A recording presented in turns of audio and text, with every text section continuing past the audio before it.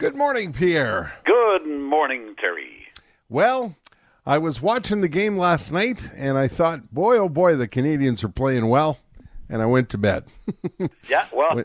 went to bed early? Should have known better. You know what? I would have bet a good $20 about what you just said, and that you did what you just said. Yeah.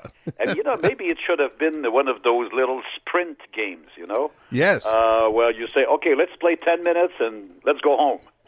And if it would have been that way, it would have been quite an impressive showcase by the Habs, and they would have won a very bright 1-0 game. But that's why you played a 60 minutes. Yep, didn't go that way. I thought, the first 30 seconds, Toronto stormed into our end, and I thought, oh boy, is it going to go this way? And the next thing you know, the puck is in the net. Great goal by Josh Anderson. I thought Carey Price played well in the first period, but it was another one of these, as you pointed out to me in your note this morning, didn't take much. It was a small collapse early in the third period. In terms of the summary, it all happened quickly at the very beginning of the third period.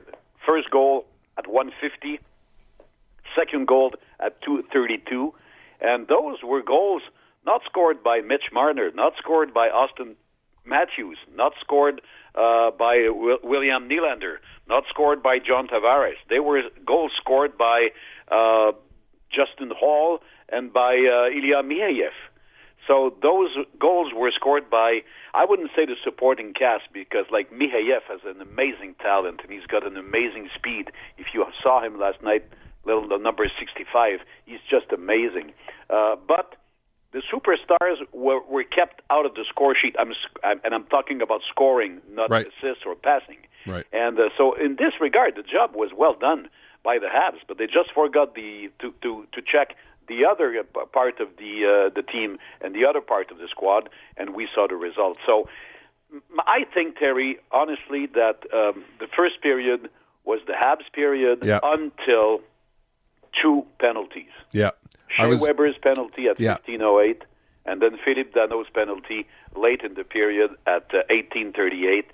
It didn't give goals to the opponent, but it sucked the air out of the Habs' momentum at that particular moment. And the Leafs saw a ray of hope. They saw that the opponent could be lacking a little bit of discipline here and there. Then we saw the Habs starting to give away the puck. We saw some miscues, and you could see that the wind was changing direction, and this is exactly what happened. Yeah, it felt like they panicked a bit, Pierre, and I understand, when the Habs are at home and there are 22,000 people getting upset, I understand how you hold your stick a little tighter, but it was weird that they seemed to panic. They seemed to panic a little bit last night. Yep, I think a crowd. This could be.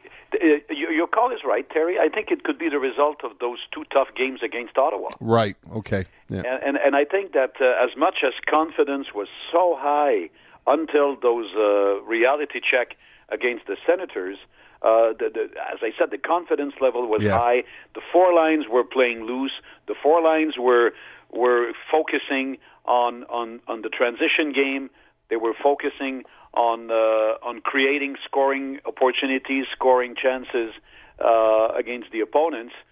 It's like those tough games against Ottawa, because it wasn't easy, or it wasn't as easy as projected against the Senators, brought back maybe a little bit of lack of confidence.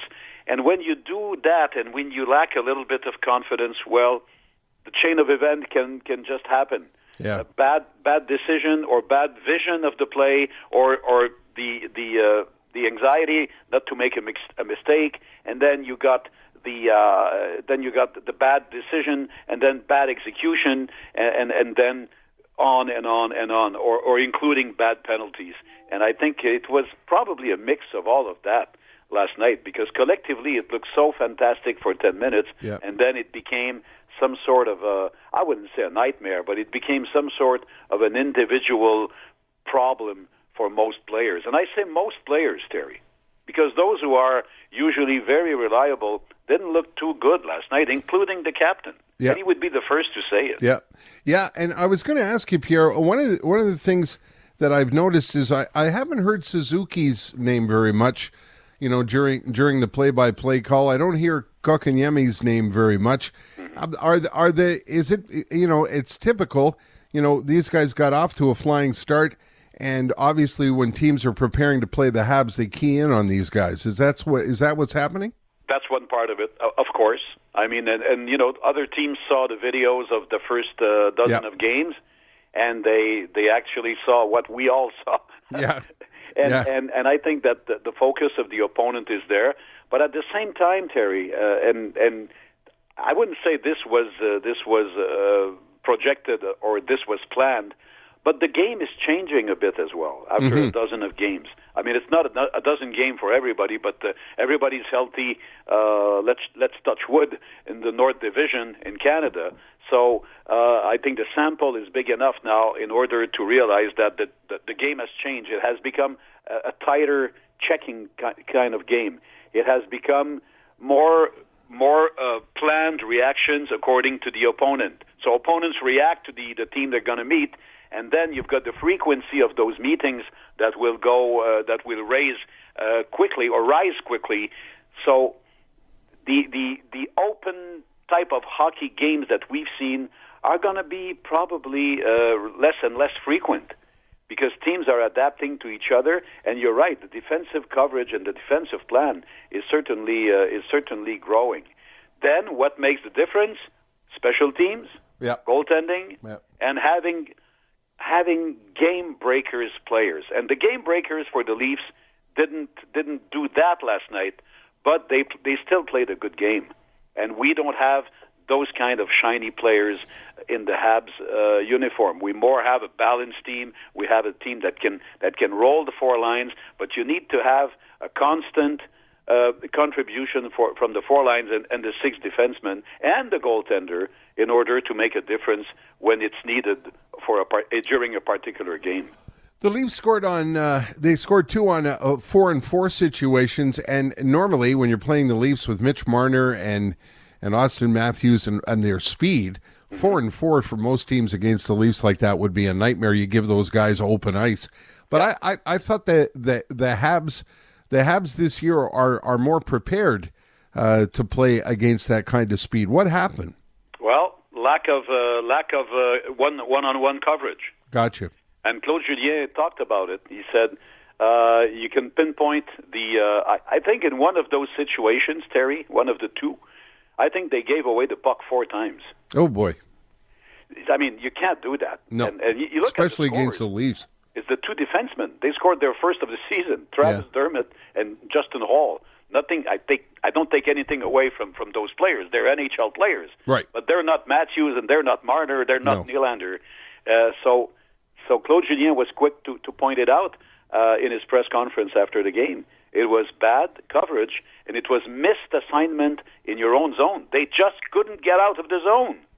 And it's supposed to be a team that relies on transition game. It's a team that is supposed to rely on good veteran defensemen, bigger defensemen.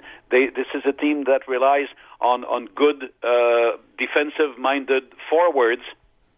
Why this quick collapse? And why such a collapse in a short time span? Well, this is part of the growing up process, I suppose, because overall, KK didn't play a bad game last night. I think he played with energy. He played with hunger. I think that Suzuki prepared also some good plays. Suzuki was very good in the face-off circle. So there are good things about last night's game, but it's bad habits. It's bad dreams again, where those small collapses happen quickly, and a good opponent makes you pay, and makes you pay very, very high price when you do those mistakes. I thought Carey Price looked really, really good in the first period, but then I went to bed. What happened? Well, he wasn't bad, Terry. Yeah. But was he close to steal the game? No. Yeah. So I personally, I'm a little out of breath talking about Carey Price all the time and responding to people who always put everything on Carey Price's shoulder. Yeah. I think that he's not the number. Let's put it this way: he has not been the number one factor in any of the few losses this year. I guess you agree with me. I do, yeah. I think the problem is that, but at the other end of the discussion, was he in a position to steal a game, quote unquote, as he did in the past? I say not yet. Yeah. But the schedule is going to be changing so much in the next couple of weeks. The real verdict on your number one goalie can't come right now. The real verdict will come, let's say, in 2, 3, 4 weeks from now.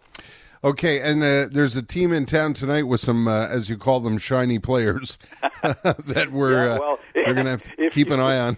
If you're amazed by the Matthews-Marner duo, well, there's a not so bad duo as well in Edmonton. Yeah, they're gonna. So we'll see.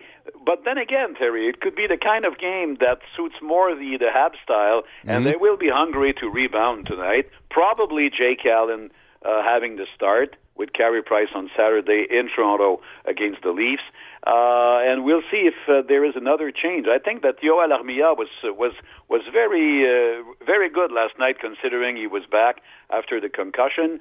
Would you like to have Paul Byron's speed in the lineup tonight? Maybe. Yeah. Would you, because he was scratched last night? Would you like to have Victor Mete's speed tonight to give Kulak or Romanov a little break? We'll see how Claude Julien decides a couple of hours before the game. Is game time 7 tonight, Pierre? Tonight we're back at 7, 7:30 was for the national Wednesday night schedule last night. Gotcha.